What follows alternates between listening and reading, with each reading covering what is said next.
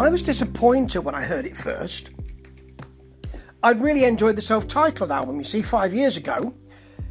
I enjoyed the florid danceability of it, and I thought that this album was a little bit more austere.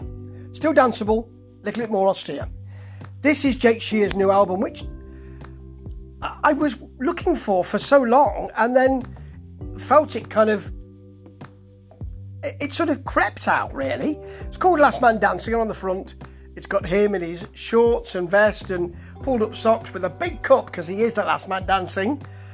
But when you listen to it, it's got some, upon listening to it, should I say, it's got some really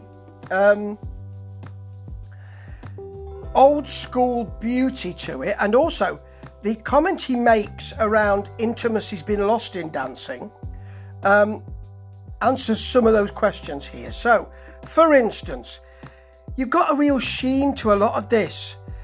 You've got a bit of disco in Too Much Music, the beginning of the beginning of the album.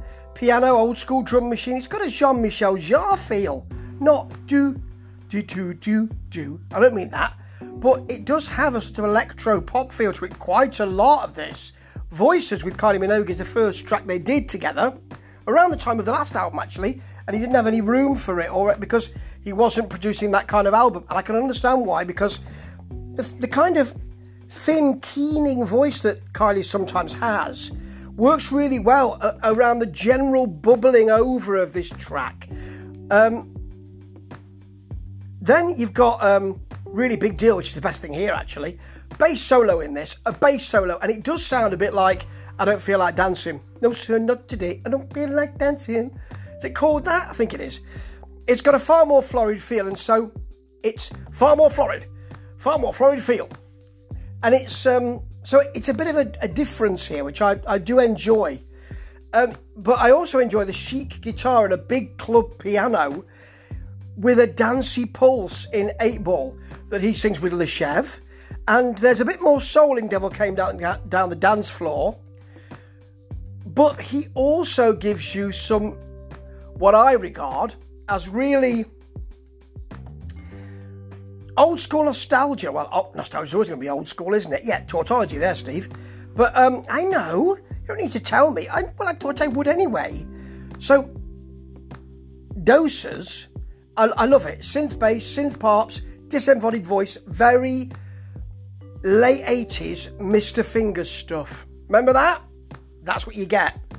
And there's a couple of tracks here that sound a bit like Duran Duran. Bass and writhing synths, bit of Duran melody on Do the Television, and Diamonds Don't Burn, last track here, really 80s soul and art electro clash, with pop in the chorus, which is that Duran Duran feel. And the more I listen to it, the more I really like the difference of it. Yes, the intimacy of it. The way that when you're together, you can't hear all that music. You're together. You're in a dome of enjoyment together. You're in a circle of enjoyment. You won't be able to hear everything. It's like wearing headphones. I remember that feeling. And you know what? That's all over this album. Something very special. The pulsing of it, really important. And the pop of it, so important to him, because it's not everywhere on this album. It's even more important. I think I do like this album. And at my age, I won't be the last man dancing, but I will be looking from the sidelines, clapping like a man possessed. Ta-ta.